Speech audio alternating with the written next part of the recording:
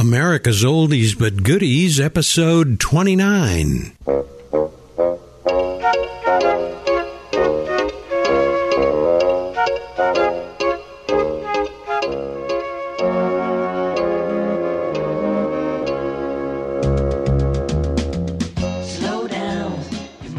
Over the years down here, it's been such a joy. I mean, because all I ever wanted to do when I was a kid was play guitar and be in a rock and roll band, and all these people that I looked up to, you know, all the Claptons and the Joe Walshes. And, I mean, when Joe Walsh walked into my shop the first time, all I could do is go put my arm around him and just go, Joe Walsh, Joe, you're my hero. And then, like, maybe a month or so ago, I went to open my front door to open up for business, and Carlos Santana standing in our doorway. And so Carlos, he's been here a few times over the years. He came in, he's sitting there playing a guitar, and I'm just chatting with him, and I just go, Carlos, one of the great joys of my job is just sitting here with one of my guitar's heroes, just noodling on a Fender Stratocaster in front of me, and I'm just soaking up that moment. Oh, yeah.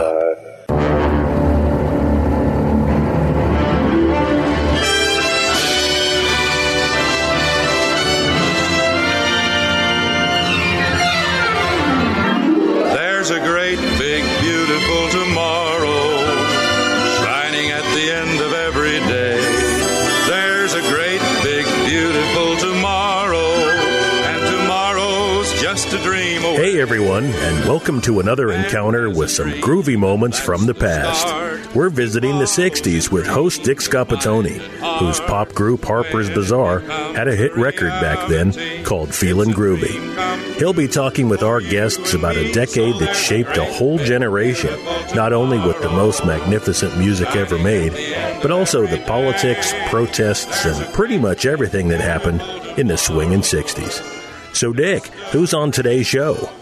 Thanks, John. Since the humble beginnings of Emerald City Guitars over 20 years ago, Jay Boone has built a high standard of trust and integrity, making him one of the front runners in the worldwide vintage guitar market.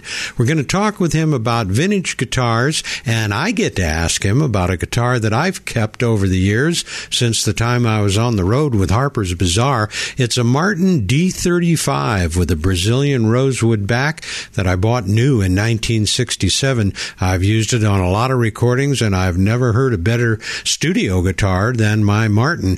Jay has bought and sold vintage guitars to many superstars over the years, and we're going to hear some fascinating stories about who is playing what nowadays and what kind of guitar players have emerged from Seattle and the Emerald City's purple haze. Jay Boone coming up.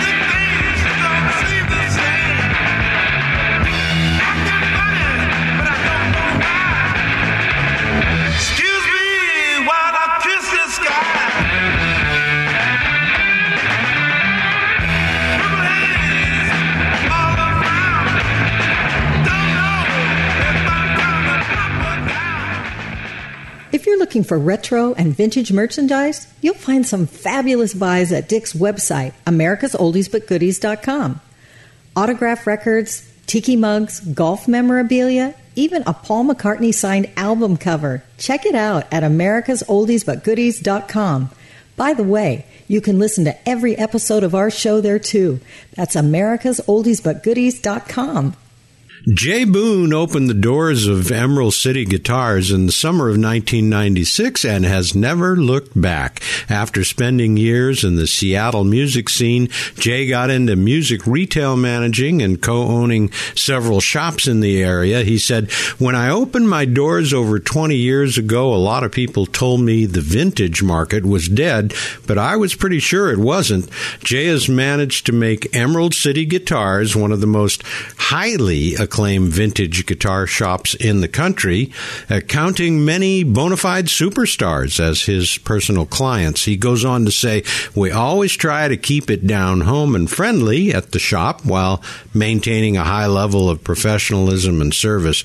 He's been in countless bands over the years and still manages to fit gigs into his busy lifestyle as a husband, father, business owner, and friend to all who know him, and I'm glad to have him on today's show. Jay Boone, welcome to America's Oldies But Goodies. Oh, thank you, Dick. Man, that sounds pretty impressive, what you just read. I'm absorbing that all. Yeah. We should know this guy, right? That's right. Yeah. So, listen, you are in Seattle. I was about to say up in Seattle because I'm in California, but you're just in Seattle.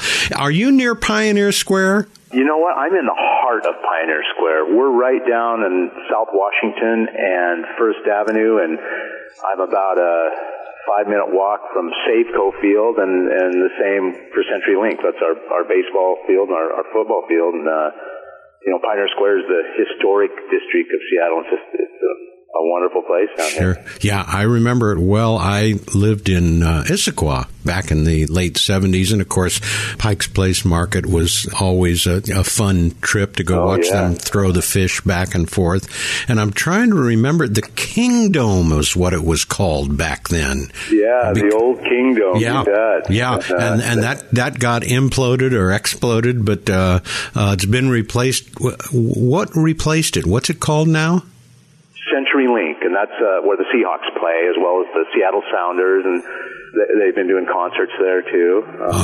Just a great venue. And as I recall back then, it was a big deal. Boeing would have their Christmas there in the Kingdome, and it took 2 or 3 nights to get all of the Boeing employees in. I don't know if they still do that or what's going on with Boeing. Oh, I'm assuming they're still a major employer in Seattle. Oh, yeah. In fact, they just built a huge complex right here in Pioneer Square, and they have 1,200 people working down here, and it kind of ramped things up. So Pioneer Square is changing, and it's going to continue to change over the next few years. They're tearing down the viaduct out here, which is a highway that kind of runs along the waterfront. They're going to open it up to a big water park, and it's going to be a kind of a different scene down here. But hopefully they'll maintain some of the beautiful historic value of this area. Yeah, that whole Pioneer Square area is absolutely beautiful. I always loved it when I was living up there. Let's start with kind of a brief overview of your professional background, and we'll begin with the years before you started Emerald City Guitar. Were you born in Seattle?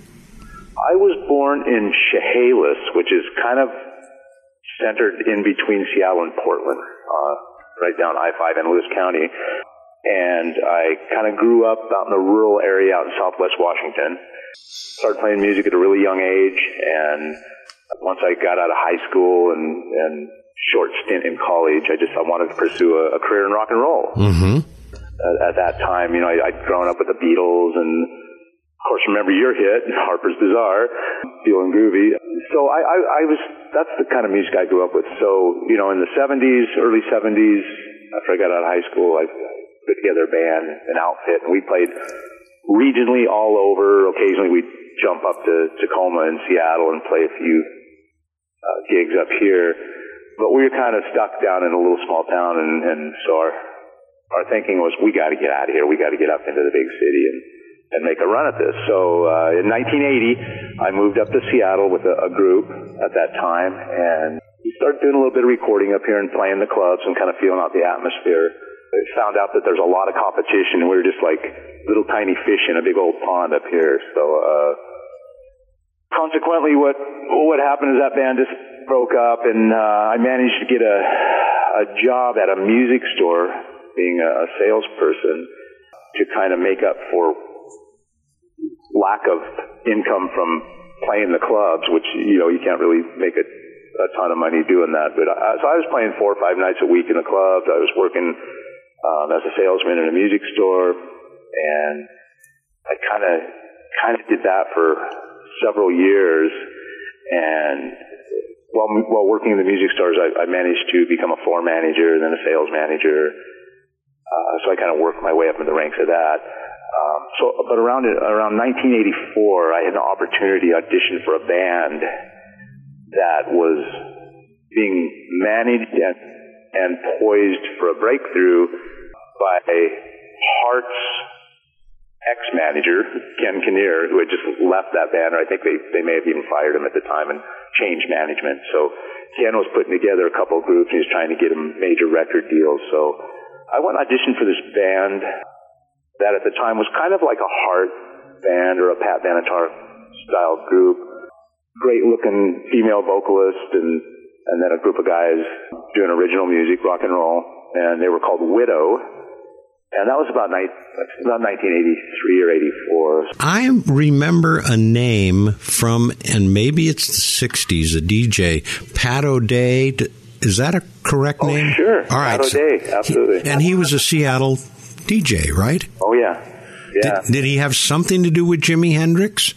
Other than perhaps meeting him more than a few times and possibly booking him, that's the extent that I know. I okay. know Pat O'Day was a pretty ubiquitous figure in the Northwest scene, and I think even Nash had some national attention as well. But I remember when I was a kid, he had a club out on the beach area in Southwest Washington called Pat O'Day Dunes, and he was a DJ as well. Yeah, and he's written a few books. He's a pretty big deal out here in Seattle, and he's still kicking around. He is. Okay. Yeah. All right. I know the name, but that's all I remembered and it was probably because he was the big time DJ back in the 60s. Yeah. Maybe that was it. I'm not sure. What do you consider to be some of your most notable successes in the guitar business? Obviously, getting this shop open and raising it to national prominence over 22 years is pretty successful. And I mean, we are, I believe, one of the leading vintage guitar stores in the country, and we have a worldwide audience. I mean, that's been a big success. And our clients I could run off a list of guitar players that we all certainly recognize, and so we deal with a lot of guys, everybody from Carlos Santana to ZZ Top to John Mayer, Joe Bonamassa, and then collectors, serious guitar collectors from around the world. So we have a lot of really high-end clients, and we deal in a lot of pretty special guitars that basically get up into the 6 figures, and so that's pretty successful for me, You mentioned guitar collectors now. Do you find that many of the collectors, and they're looking for some pretty heavy-duty items, are actual full-time guitarists themselves, or no, maybe they've played guitar, but they're just into collecting guitars? Dick, you kind of get both. There's several kinds of collectors. So there's the super serious high-end guys. And a lot of these guys are obviously guys that have the money to spend $500,000 on a guitar. And most of these guys can play guitar, so they enjoy that aspect of it. But they're just more into the cool factor of owning these amazing guitars, and they're a great investment. I mean, they just keep going up. Market. It's an impressive portfolio if you have some of these really high-end collectible pieces that we acquired. So. Now, do you find that there is a particular chunk of time, I'll just pick out the 60s, but it can be any time, where the value of guitars, vintage guitars from a particular age group just goes through the ceiling? What time frame would that be?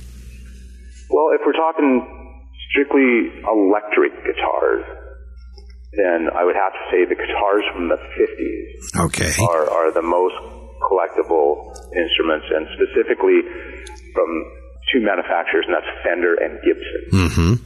Those guitars are highly sought after, and the caveat being that They have to be in original condition, they have to be playable, and they definitely have to be authenticated by an expert.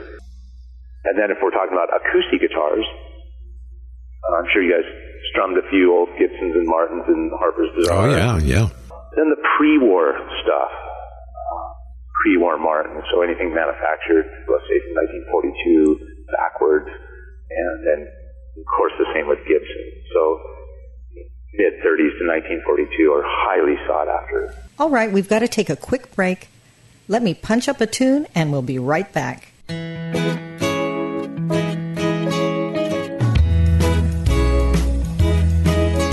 I want you to tell me why you walked out on me.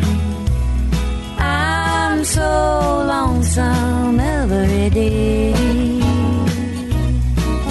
I want you to know that since you walked out on me, nothing seems to be the same old way. Think about the love that burns within my heart for you, the good times we had before you went away. Oh, me. Later in today's show, I'm going to tell you my story about type 2 diabetes. But first, let's talk about Youngevity, the program that I've joined that was started by Dr. Joel Wallach, who's on a 40-year mission to educate people about proper nutrition and supplementation, which is the real solution for optimal health and longevity. I've set up a website to tell you all about it, reduceyournumbers.com. That's it, www.reduceyournumbers.com. I put my story on that site to let you know what I'm doing to improve my health. Both my wife Mimi and I use Youngevity supplements every day, and as a result, now I'm a crusader for Doc Wallach and what I consider to be the best health program I have yet to encounter. So please check it out at www.reduceyournumbers.com.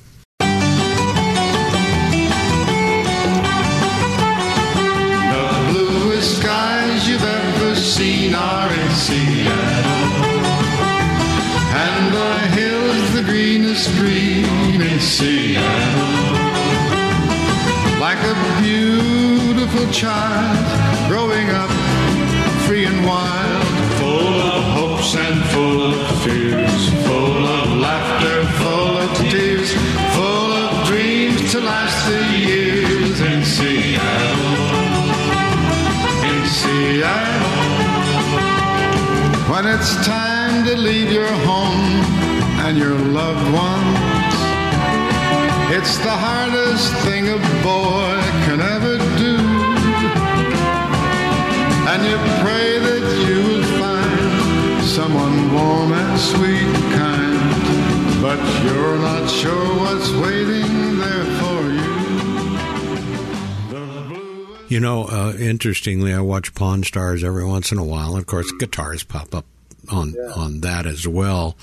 And I can't think of the guy's name that they always call in to authenticate these things. Are you familiar with whoever that guy is? I'm sure. I mean, I've just watched Pawn Stars, just not enough to even know any of the names, but I know they have an expert that they phone into. And, you know, there's some guys around the country that really know their stuff.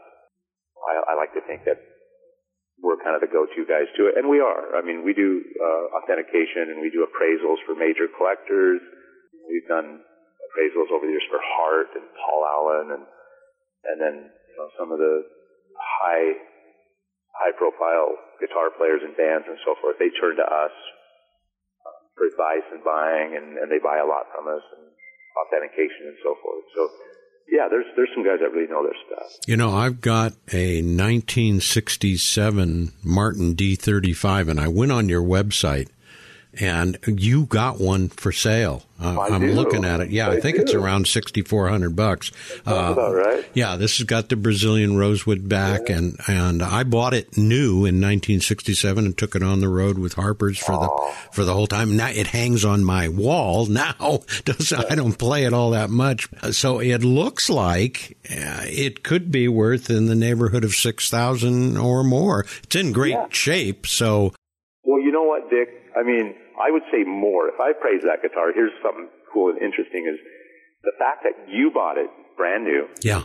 And you've had it all these years, and the fact that you were in Harpers Bizarre, that's just a very cool, interesting story, and that's the kind of story that collectors love. They like to know the history of their guitars, and if it has some provenance, like obviously it does. That's a big deal. Yeah. That raises the stakes a few $1,000s. Yeah, interesting. Okay. Yeah. Well, that's good to know. Now, of course, it stays in the family forever as far as I'm concerned. I was hoping to have to ship it out to be in. Now, one of the things I noticed on Pawn Stars is they come in with these guitars signed by the guitar player. Is the signature a big deal? I get that question asked of me all the time, and my answer is always the same. Unless it's a really prominent guitarist, there's only a few guys that carry enough weight to where it would demand that. And so guys like Clapton, Jimmy Page, and it kind of stops there. Obviously, if you have a guitar signed by Jimi Hendrix, that's hard to authenticate. You have to have a letter of provenance and so forth.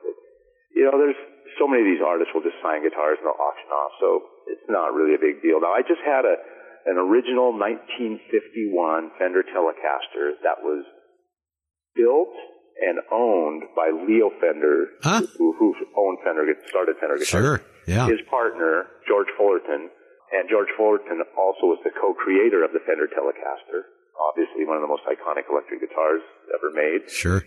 So this was George's personal guitar, and he had signed the back of it. And so all these years later, George passed away, I think, in early 2000s. This guitar lands in my shop. So, and that guitar has been in several books, so it's well documented. So that was a very cool piece to get, and of course that signature is pretty highly sought after. Any note of value on that? A general parameter of value for that guitar? Well, I mean, that guitar sold within 2 days of us acquiring it. Yeah. And let's just say 6 figures. Okay. I'll leave it at that. Interesting. Just talking about a lot of the well-known people that have guitars. Have you met any of them that have really left a memorable impression on you? Now, are we talking about artists? Yeah. Oh, yes. Yeah. I mean, over the years down here, it's been such a joy. I mean, because all I ever wanted to do when I was a kid was play guitar and be in a rock and roll band. And all these people that I looked up to, all the Claptons and the Joe Walshes. I mean, when Joe Walsh walked into my shop the first time, all I could do is go put my arm around him and go, Joe Walsh, Joe, you're my hero. And then, maybe a month or so ago, I went to open my front door to open up for business, and Carlos Santana standing in our doorway. And so Carlos, he'd been here a few times over the years. He came in, he's sitting there playing a guitar, and I'm just chatting with him, and I just go, Carlos, one of the great joys of my job is just sitting here with one of my guitar's heroes, just noodling on a Fender Stratocaster in front of me, and I'm just soaking up that moment. Oh, yeah. And then some of these guys have really become good friends of ours. All the guys in Cheap Trick are good friends with us. Billy Gibbons from ZZ Top, big part of what we do down here.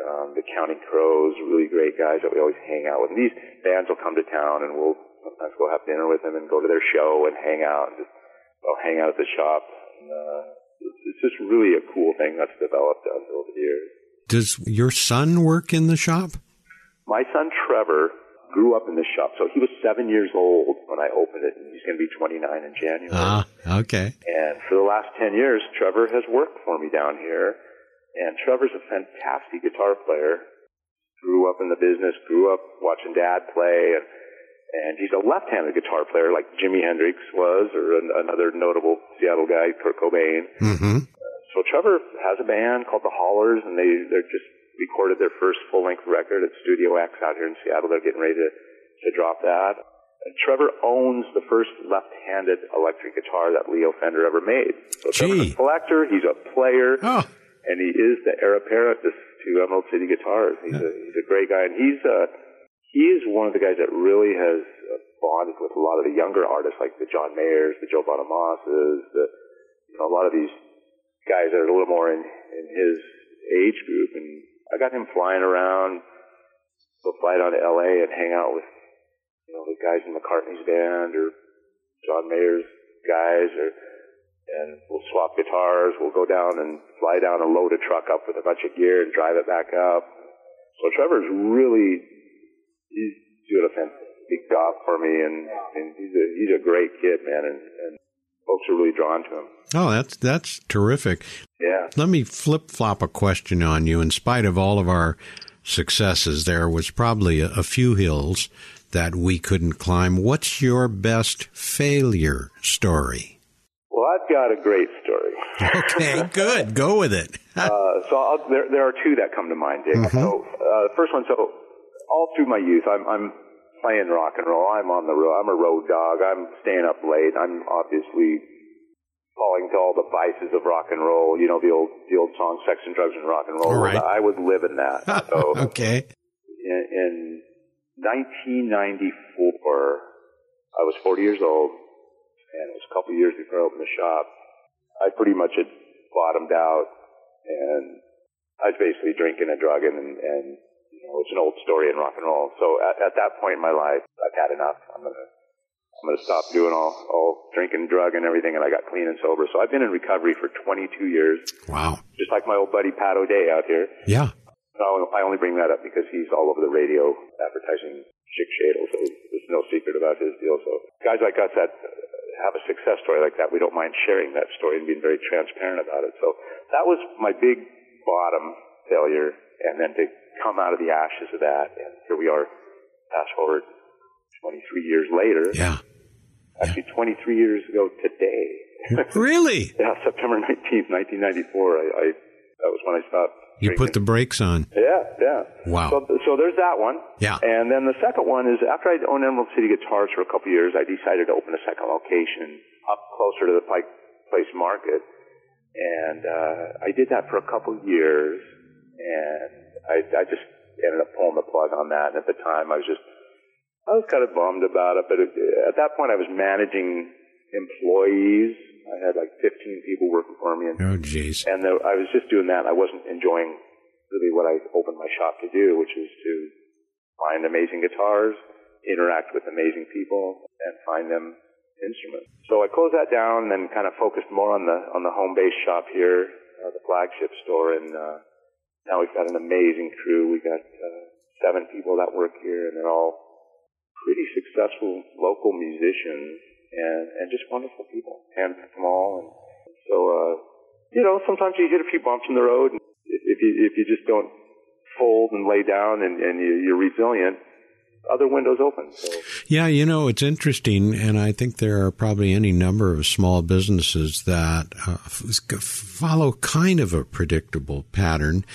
Like you did, it sounded like it was time to open a second store, increase the revenue, and what have you.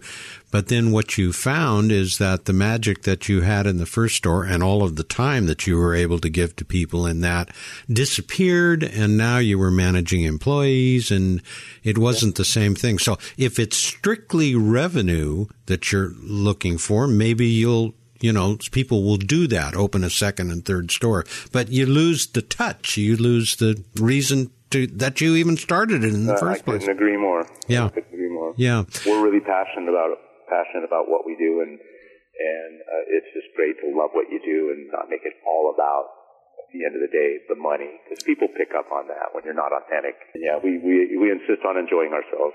Yeah, that's good. That's really good. And most of us would like to do that. It's one of the things that I get to do, and with my podcast, I like to do it. I like to talk to all the people that I talk to. All right, let's shift gears for a moment and listen to the music. What song would that be?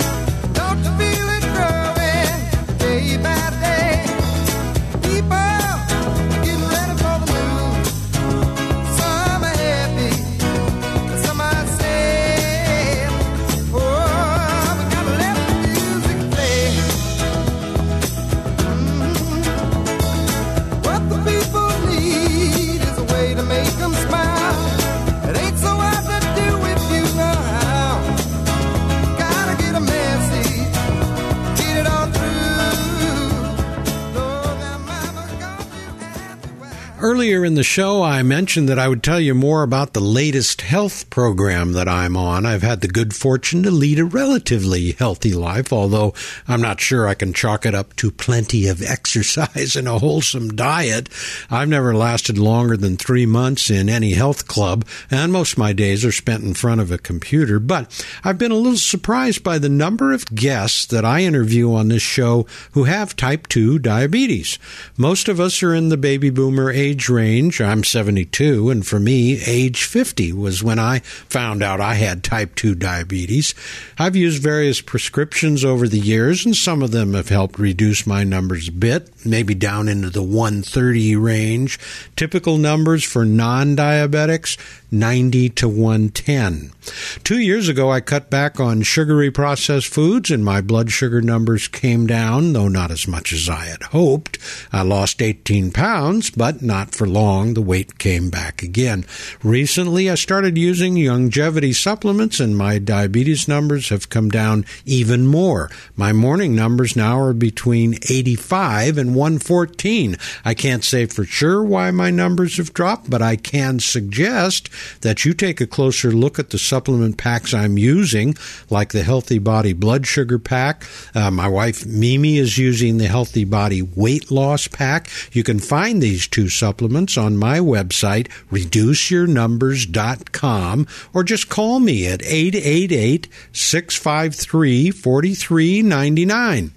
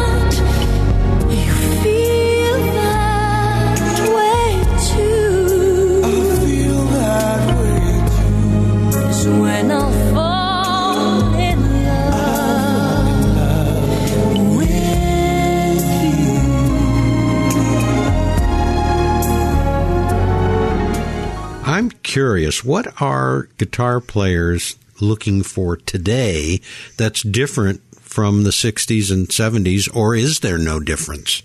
I think there is a difference. I think that guitar players, over the years, obviously, a lot of them have grown up, but also the guitar, the instrument itself has become a little more refined and attention to detail. We obviously have way more choices than we did back then. So I think guitar players are a lot pickier today. They're pickier about the playability of a guitar, the versatility of a guitar. So, back in the day, I remember just grabbing a guitar and playing it, and when were the strings changed, I didn't care, as long as it plugged in and made some sound and played decent. But now, people are really into getting them dialed in, having fresh strings on them, just getting the most out of them that they can. And then another big factor, I think, is that guitar players today are always curious about the resale value of their instrument. So when they buy a guitar, it's like, do you think I'm going to be able to get the money back out of this? So they're really into that. And I think back in the day, we just bought a guitar because we liked it. Yeah, simple as that.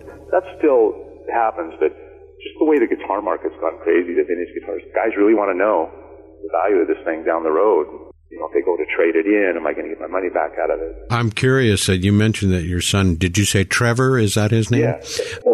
I look back, I have people ask me from time to time if a family member or a grandchild or niece or nephew wants to get into the business. They ask me about it. And I have to tell them I literally have no clue as to how one would start today.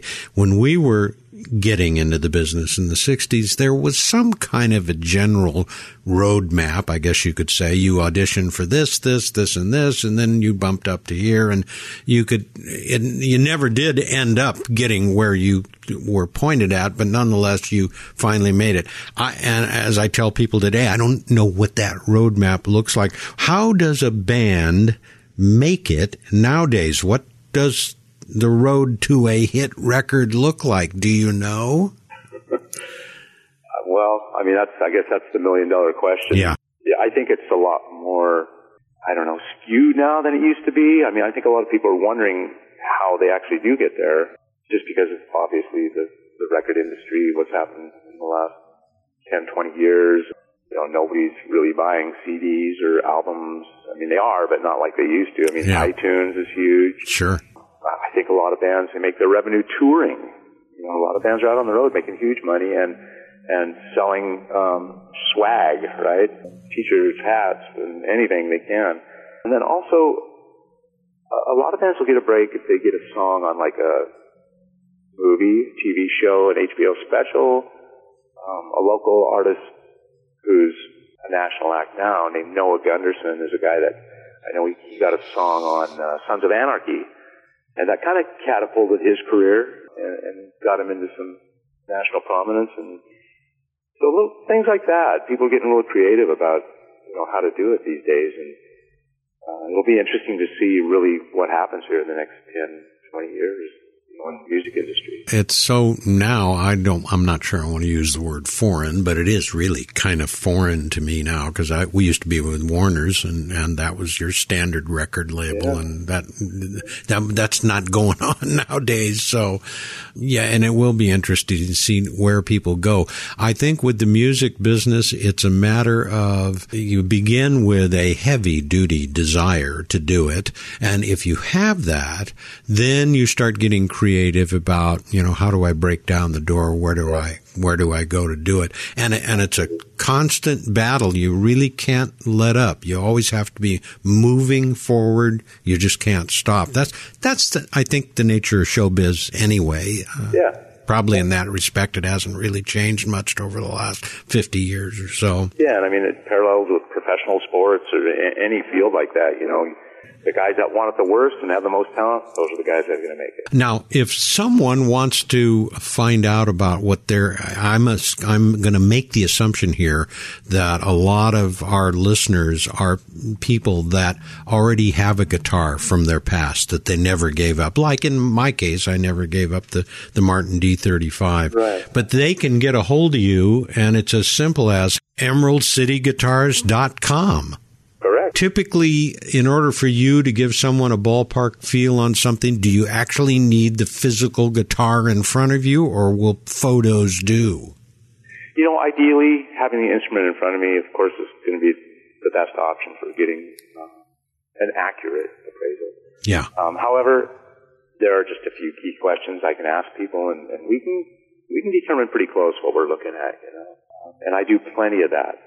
Pictures will tell me a lot. Serial number.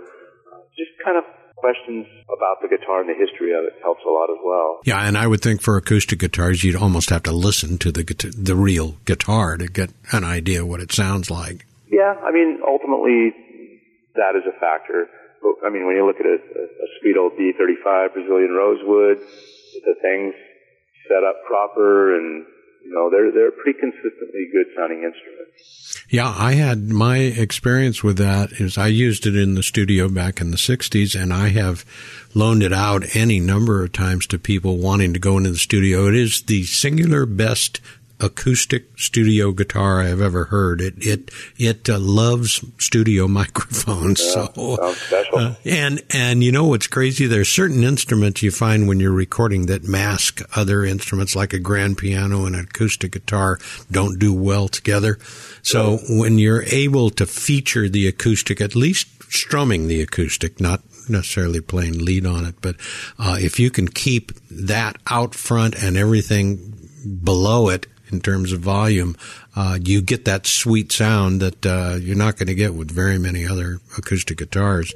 What's been your experience? Now, for example, if somebody wants to go into the studio with an acoustic guitar. Do you have any recommendation as to what kind of acoustic, what brand, or that might be kind of a tough one to figure, I guess? Well, to me, there are a few questions I ask folks. What style of music are you playing? What are the other instruments going to be? Like you kind of alluded to the grand piano and the acoustic guitar, a comparison there. So it just kind of depends. Is there going to be a lot of electric instruments? Is it going to be primarily acoustic instruments? So a few questions like that can kind of dictate the recommendation I make for someone. Now, do you ever loan out or rent out guitars to musicians for them to use in the studio? You know, I have done that on occasion. It's something that we don't advertise that we do, but we'll pull favors. Yeah, especially if we have history with them. And we like to be helpful in the way, you know, some of the local bands that we've worked with for years come in. And my deal is, hey, it's either going to be hanging on the wall over the weekend or it's going to be in a studio making beautiful music with you. So, you know, let's get it in there, you know. And then, you know, I would say maybe 40-50% of the time we'll end up buying the thing because they fall in love with it. Okay. Yeah, that makes sense. That happened with Dave Matthews here about 15 years ago, and we lent Dave an old National Resophonic guitar, an old steel one from the 30s, and his folks came back after the weekend and said, he's not letting us bring this back. And I go, that's fine. You know, as I get older, I think more about my philosophy of life, which is a pretty big question now, but it wasn't even in my thinking back in my 20s. Would you be up for sharing some of the wisdom that you've gained over the years? Are you talking kind of about my approach to life here at 63, kind of after all the stuff I've been through? And yeah, I mean, for me, it's I try to keep it really simple. You know, one thing I've really done is just kind of slow down and pay better attention to details. You know, when we're in our 20s, we're just blazing through life, and it's funny how much I notice, you know, when I just slow down a little bit and kind of savor the moment too, you know. And another thing that's kind of really happened, you know, is I kind of look on the last 20-25% of my life, whatever, you know, how much time you think you might have left. Yeah. For me, I think that having some kind of a spiritual life is really important, and I'm not saying you have to, you know, be a Jesus freak or even believe in God as people perceive him, but just have something, it's just creation, you know, something that you can just stop and get out of yourself. Yeah. With something greater than yourself. Sure. And you know, I find a lot of peace in that, and helping other people. You know, I like to help folks, and down here in Pioneer Square, we have a homeless epidemic going on down here. There's tents everywhere. Really? Under the viaduct. Oh yeah, it's an epidemic, and it's a big problem to the city of Seattle right now. So we try to help folks. You know, rather than look down on them. I mean, they're people, and they're obviously struggling. So we try to give a little bit back rather than just, I always say be part of the solution rather than part of the problem. Now, I must apologize to my listeners for losing the last 2 minutes of my interview with Jay Boone. I didn't detect the computer glitch until I had said goodbye to Jay and hung up the phone.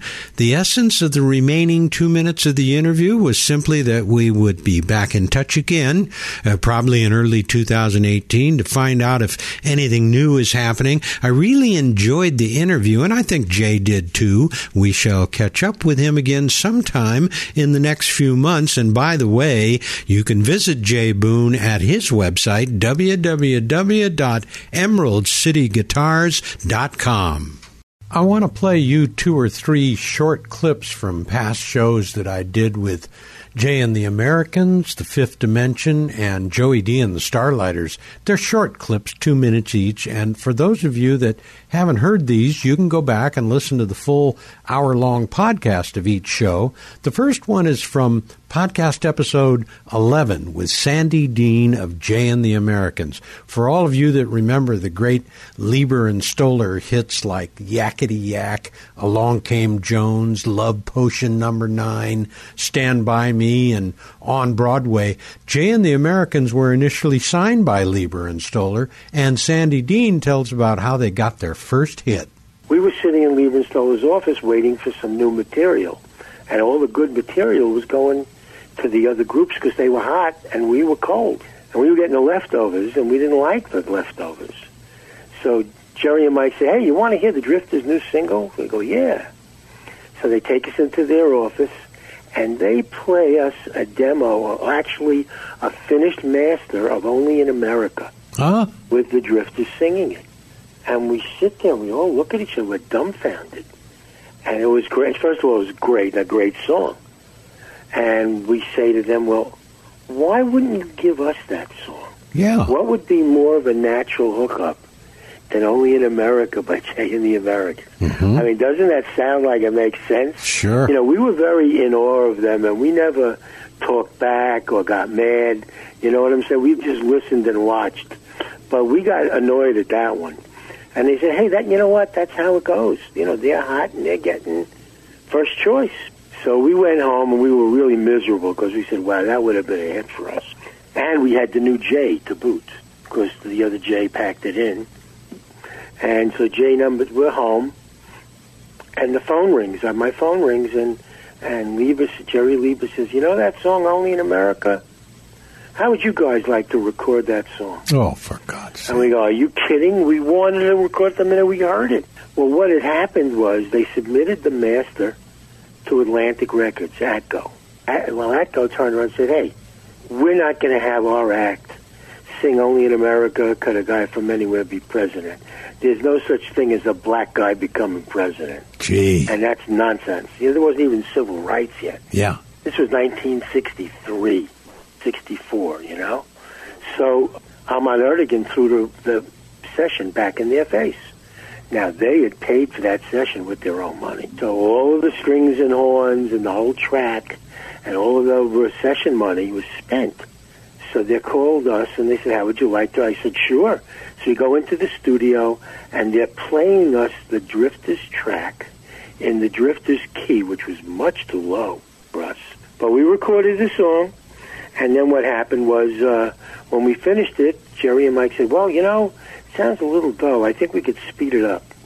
And so they sped the song up. And then when it went to mastering at UA, the guy in the mastering places, it sounds a little slow. It sounds dull. And he sped it up. So he put it into your key, ultimately. Yeah, but we sounded like Alvin and the Chipmunks. Oh, this next clip is from podcast episode 18 with Florence LaRue of the Fifth Dimension. Here she's talking about when they entertained at the White House. All the awards that we've won, there's so many other things to me that have been more memorable than winning the awards. One of them was when we sang at the White House, and at the time, President Marcos and the President of the United States were both there. And it was very emotional to realize how music can bring people together from different countries and different races. It was very, very moving to me. I remember that moment very precisely. I'll bet that whole process of just going there, going in, being around that whole scene had to be a completely different thing for you to do at that time. Right, and even more so than that, the Fifth Dimension went to the Behind the Iron Curtain at that time, a State Department-sponsored tour.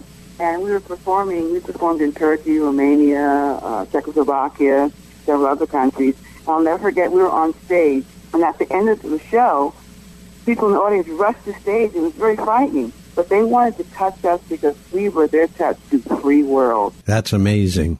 And finally, this last one is from one of my favorite interviews, podcast episode 16.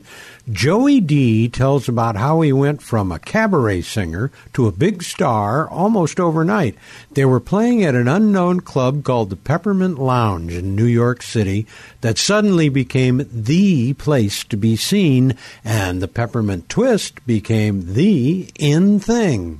Do you remember any of the celebs that were coming through there when you were doing the Peppermint Twist and that whole scene? Well, Dick, it's hard to recall anybody that was famous that didn't come there. Yeah, that would be a much shorter list. John Wayne, the Duke, came in. He didn't twist, but he was there. Liberace, Sal Mineo, Nat King Cole, Judy Garland was there every night. Shelley Winters, Shirley MacLaine, Marilyn Monroe, Ava Gardner, I mean, the list is just endless. You name star, they came to the Peppermint Lounge. Jackie Kennedy, Ted Kennedy. I mean, from all strata of society. When I first worked there, for your listeners that are not aware where West 45th Street is, it's part of Hell's Kitchen. And that was like when I first started there, we had failers, hookers, and longshoremen, dock wallopers. I mean, this was my audience. And a lot of kids, because the drinking age in New York at the time was 18 years old, and in Jersey, 21.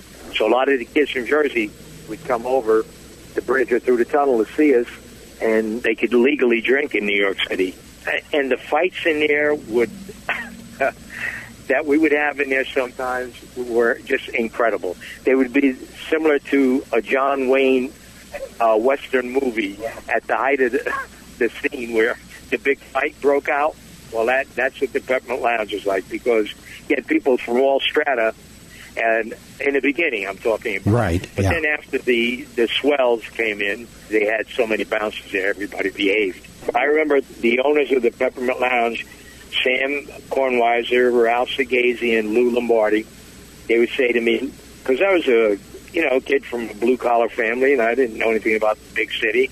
When I came in and the fights broke out, I didn't know what the heck to do. So they said, when a fight breaks out, just play louder and don't stop. Some of you probably already know that the America's Oldies But Goodies podcast is on iTunes, Stitcher.com, and iHeartRadio, and I've got my own app which you can get through the iTunes App Store. Just do a search for America's Oldies But Goodies. As Chris mentioned earlier in the show, you need to visit my website, americasoldesbutgoodies.com, and not only take a listen to the archives of all of our shows, but to check out the groovy merchandise. For all you health-conscious baby boomers, because I'm type 2 diabetic, you're going to want to check out my other website called reduceyournumbers.com. It features nutritional supplements to lower your blood sugar and also for weight loss. You'll find those at reduceyournumbers.com. And finally, email me with your suggestions on what guest you'd like me to have on the show. I'd love to hear from you. So until next week, keep your face in a smile. It makes everything worthwhile. Bye-bye. You've been listening to America's Oldies But Goodies with Dick Scapatoni. If you've got any questions or suggestions, send us an email. The address is dick@americasoldesbutgoodies.com. Join us again next week for more memories from the good old days. In the words of Jerry Garcia, what a long, strange trip it was. The swingin' 60s. I'm John Berg. See you then.